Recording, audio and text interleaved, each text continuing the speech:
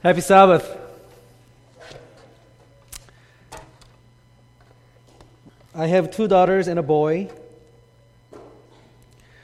My boy is 11 years old now. He's getting really old. This is what my boy looks like. That's Prince. He's not dead. He's sleeping. Okay. Another picture is a better picture. Okay, so he's getting really old. I spent a lot of time from his puppyhood to train him. Okay, to teach him to fetch. Do you know how to teach a dog to fetch? Okay, let me teach you how to do it. So what happens is you play with the little ball, and then dogs, by their nature, when they want to put something in their mouth. So when they put something in their mouth, you say fetch, and when he lets it go, you give him a treat. Okay, you keep doing that, and at a certain point, you throw it somewhere else. He'll go get it, and then he knows that when he lets it go, he's going to get a treat, right? You keep repeating it until you give him a treat, and instead of a treat, next time you give him a praise, and then you give him a treat and a praise, treat 2 praises, treat 3 praises, treat 4 praises, praises, praises, praises, praise. That's how you train a dog to fetch. It's not just a fetching, but he learned to do a lot of things. When Celeste was in kindergarten, she was like 6 years old. The church, the school in Escondido, they had a talent show. And Celeste wanted to do a talent show, and she wanted to do a dog show. Okay? So Celeste, me, and the dog, Prince, we spent a lot of time together. And on the day of the talent show, Celeste, who was 6 years old at the time, she went up, and there was a spotlight. It was completely dark, and spotlight to Celeste and the dog. And Celeste said, "Sit." And he sat. And she said, "Down." He went down. "Roll over." He rolled over. "Up." And then he stood up. She said, "Twirl." And he twirled. She said, "Back." He backed up. And then she said, "Speak." And the dog went, "Woo!" Pretty amazing, okay? And then she said, "Stay." The whole thing took maybe about less than a minute. She said, "Stay," and she walked off the stage. And you got to imagine this huge dog. And when the dog was sitting, Celeste was shorter than the dog, okay? So she was that small. And she said, "Stay," and she went off the stage, and it was complete dark, spotlight on Prince, and Prince was like this. Okay? And then Celeste went off the stage, and she said, "Come." And he followed her. And the crowd went, "Yeah!" They went crazy. She got the first place that year. I was very proud of my dog. Well, I was proud of Celeste too, but amazing moment. It really was amazing. How can an animal that's twice the size of her, so tamed and controlled by a 6-year-old, right? Let us pray. Heavenly Father, thank you so much for this really hot day, but we're here. The AC is working really well, and we're all nice and cool in this church. Now, Lord, we're here to study your words. So as we open your words, Father, open our hearts also. In Jesus' name, amen. We are in a series on the Beatitudes. The Sermon on the Mount probably was the best sermon ever given, right? Jesus pretty much said, "Hey, you want to know what I'm about?" And then he goes, "Here." And then he started with the Beatitudes. Okay? This was the path to new life. If we become converted and leave our old sinful ways to live a new life by following Jesus, this is the way to do it. This is the way. Okay? The path to new life in Christ. And today we will learn the third path. Okay? The first path was spiritual poverty. The second was being brokenhearted over our sins. And here is the third. Matthew chapter 5, verse 5. Matthew chapter 5, verse 5. Blessed are the meek, for they will inherit the earth. Meek. The meek. Here's a word which we do not use too often anymore. When was the last time you used the word meek or you've heard the word meek, somebody using the word meek outside of the church or Bible studies? Meekness. New International Version and King James Version call it the meek. New American Standard Bible calls it the gentle. Common English Bible calls it the humble. The Message Bible describes it as people who are content with just who you are, no more, no less. When you look at these definitions, you kind of get the idea. I mean, okay, I can kind of understand. I think I understand what it means, but not quite. Still not crystal clear. It's like, I think I get it, but still kind of fuzzy. You see, the thing is that the 21st century Western culture does not hold meekness to be a virtue. In contrast to the ancient Near East and the Greco-Roman world. Because of this dramatic shift in value system over the years, sometimes it can be difficult to understand the Bible. And this word, meekness, the meek is kind of like that. Because we kind of use it in the wrong context. What I see here is most modern versions of the Bible replace the noun meekness by gentleness or humility, probably as a result of the negative overtones of weakness, which is associated with the word meekness. Okay? When we think of the word meekness, we think of weakness. When we think of meekness, we're not thinking of mighty kings and warriors. Okay? So, initially, the word, the meekness, is actually, it means mild. Okay? For those of you who love food, when you go order food at Thai restaurants or Sundubu restaurants, what do you order? They always ask you, how hot do you want it? And there's always one or two people, can I get mild, please? I'm like, mild? What do you mean you order mild? Nobody eats mild. We all eat hot, right? Super hot, right? Who's going to order mild? The connotation is negative, weak and low. Not high and strong, but weak and low. You see, Loma Linda Church, the contemporary attitude towards this virtue distorted the true meaning of this word. You know what meekness really means? This is going to blow your mind, okay? So get ready. This is going to blow your mind. The Greek word for the meek is praos, okay? Praos. This word refers to a person who is meek, okay? No, there's more. I'm just kidding.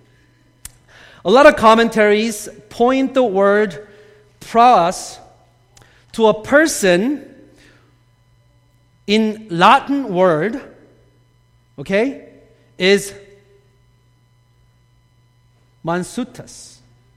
Okay?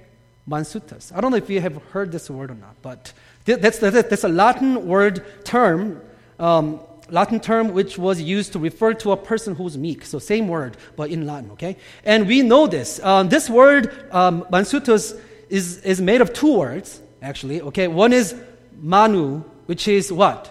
What is that in Spanish? Manu is what? It's related to the hand. Manu means hand, right? Right? Spanish speakers, right, Kristen? Yeah, okay. And as you know, an English word, manual, comes from that as well, okay? So manual, like when you do things with your hands. And suetas means used to. So stay with me, okay? So mansuetas refers to a person who's meek, and literally it means used to the hand. Used to the hand. Now, can you show this next, please? When this refers to used to the hand, it is the word for the hand that handles or tames animals that are wild by nature. Okay, some of you guys are getting it already. Okay? Mansuetas, pras, refers to a person who's used to the hand, and that hand that handles wild animals. It alludes to the hand that tames the wild beast. It's the hand that domesticates a wild stallion into a horse for people to ride on. That's what this word means, the meek. So the meek people refer to the people who are wild by nature, but they are used to the hand that tames them. Loma Linda Church, you know that we're all wild beasts, right? In a way, there's a wild beast in all of us. Look at the children at our church. They're so cute and they're so sweet, but man, you set them free, you're going to see a wild beast. I guarantee it.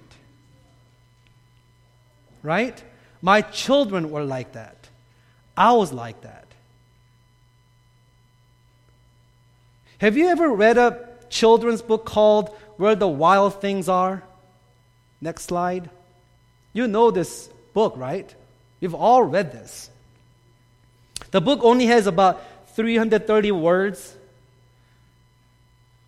which is my kind of book. Not 330 pages, words, you guys. The book is about a young boy named Max, who, after dressing in a wolf costume, goes a little wild in his household that he is sent to bed without supper. But in his imagination, in his room, Max goes out in wild adventure by sailing to an island inhabited by wild things. And they go crazy, partying, and then he gets crowned as a king, and he's telling all these wild beasts what to do. And then he goes, oh man, I'm hungry, and I miss my mommy. So he comes back home, and when he comes back home, he finds nice warm supper made by his mother. You know, the book is pretty much about this wild side of a child and his imagination, that he goes to his room because he was being wild, but in his room, he went through a crazy wild adventure. It's a book which depicts the wild side of human nature. All of us have that wild side in us. And we also have the beastly impulse, instinct, and passion. We had to go through training, education, and taming to be a decent human being. Isn't that true? Isn't that right? There's still some people, okay, who never learn and run like wild beasts. But most of us we have to learn to be decent human beings.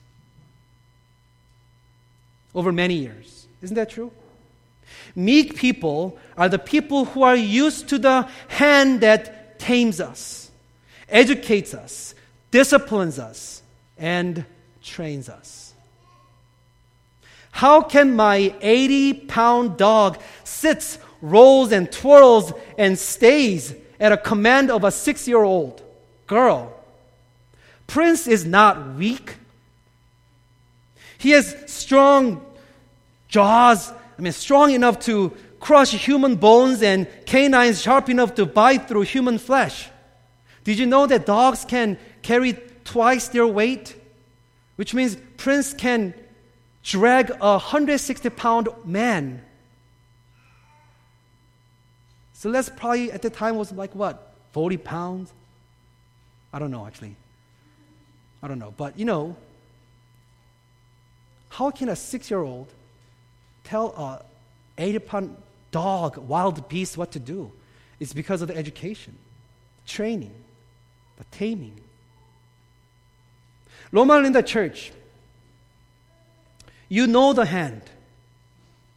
You know the hand that tames human beings who are sinful by nature.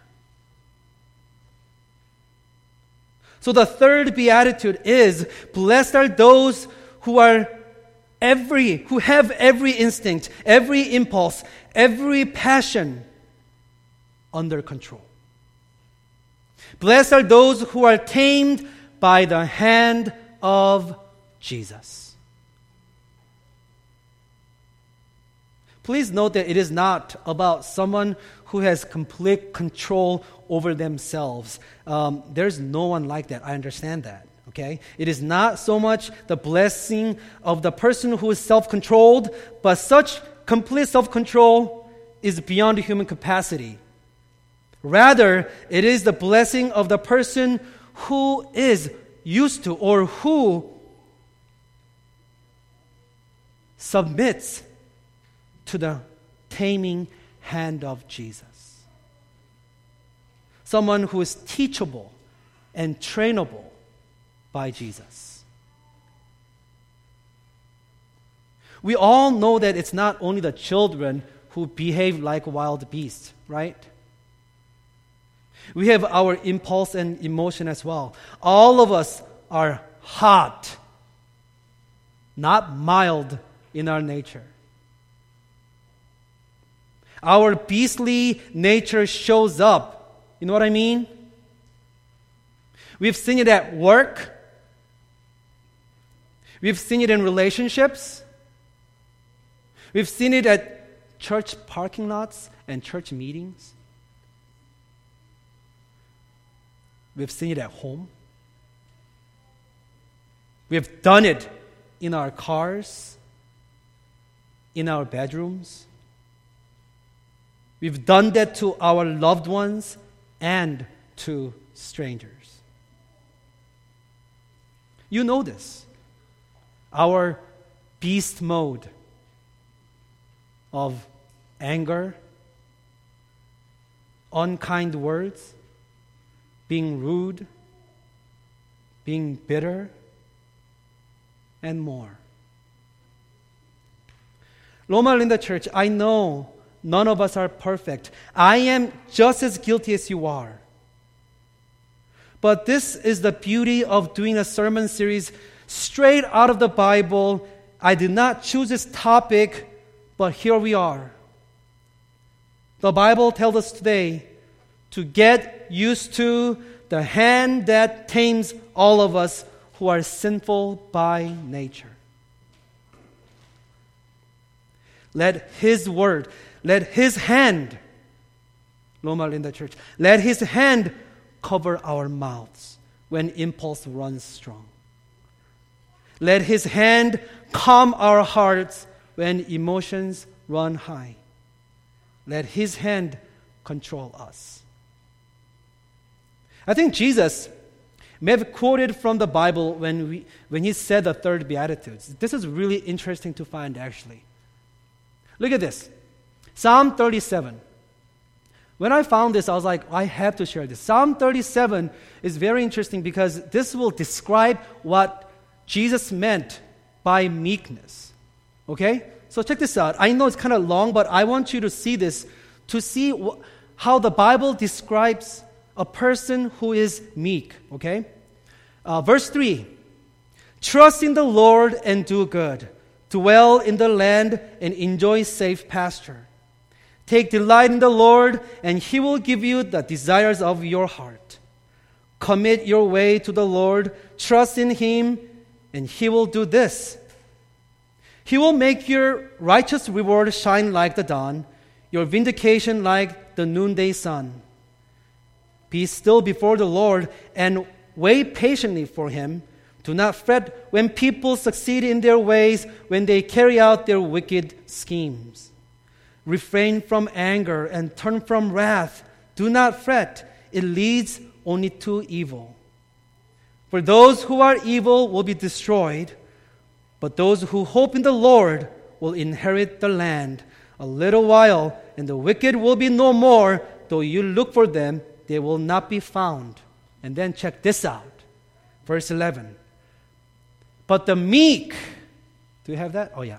But the meek will inherit the land and enjoy peace and prosperity. Verse 11 says, the meek will inherit the land. It's gotta be a quote, right? Jesus was quoting from Psalm 37. It's identical. In fact, Septuagint, which is a Greek Old Testament, because originally the Old Testament was written in Hebrew, but there is a Greek Old Testament. It's called Septuagint. If you look at Septuagint Bible and go to Psalm 37, the word meek in Greek, here is the same word that is used in Matthew chapter 5, verse 5. So the Bible writers are pointing at the same thing. So there's a picture that the Bible is drawing, right? It's painting a picture. The portrait we have of meekness, according to Psalm 37, is the meek start by trusting God. Then it commits its way to the Lord in the confidence that He will use His power and mercy to do good for us. Then it waits patiently and quietly for the outcome. And finally, it does not give way to anger and fretfulness when faced with the opposition and setbacks. It consists in a peaceful freedom from fretful anger and is based on trusting God and rolling all our ways unto God and waiting patiently for God. It is obvious that the meek people put God in the center in everything and in every situation. They are used to the taming hand of God. They listen to the voice of their master and wait for the master's signals. And then the reward is clear, for they will inherit the earth. Again, Psalm 37 helps us to understand what this means more clearly, right? It says, but the meek will inherit the land. And Psalm says, and enjoy peace and prosperity. Their inheritance is the earth, the land. The earth or the land in the Bible represent inhabitation. It means dwelling place. So we will have a dwelling place where we can enjoy peace and prosperity. That's the reward for those who are meek, those who are used to the taming hand of Jesus. I'm going to end with a story. You know this story, okay? Remember the people who were out camping and herding sheep? They were just ordinary people. They were shepherds. They were nameless and simple. An ordinary night with ordinary sheep and ordinary shepherds. When the angel came and told them about the birth of baby Jesus, they didn't argue. Okay, they didn't ask the angel, are you sure for real of this person, of this baby? Had the angel gone to the theologians, they could have asked for proof text. Like, where in Isaiah does it say that? Where in Daniel? Are you sure you can prove it to me that he is the Lord? Had the angel gone to the elites, they would have looked around if anyone is watching. Had the angel gone to the successful, they would have first checked their schedule. So the angel went to the shepherds, the ordinary and meek shepherds. While the theologians were sleeping and the elite were dreaming and the successful were snoring, the meek were kneeling to worship Jesus. They bowed down. They fell on their knees to worship Jesus. They were kneeling before the one and only the meek will see. They were kneeling in front of the King of Kings and the Lord of the Lords, the Creator of the heaven and the earth, Jesus. Only the meek. Let us pray. Heavenly Father, we come to the third beatitude.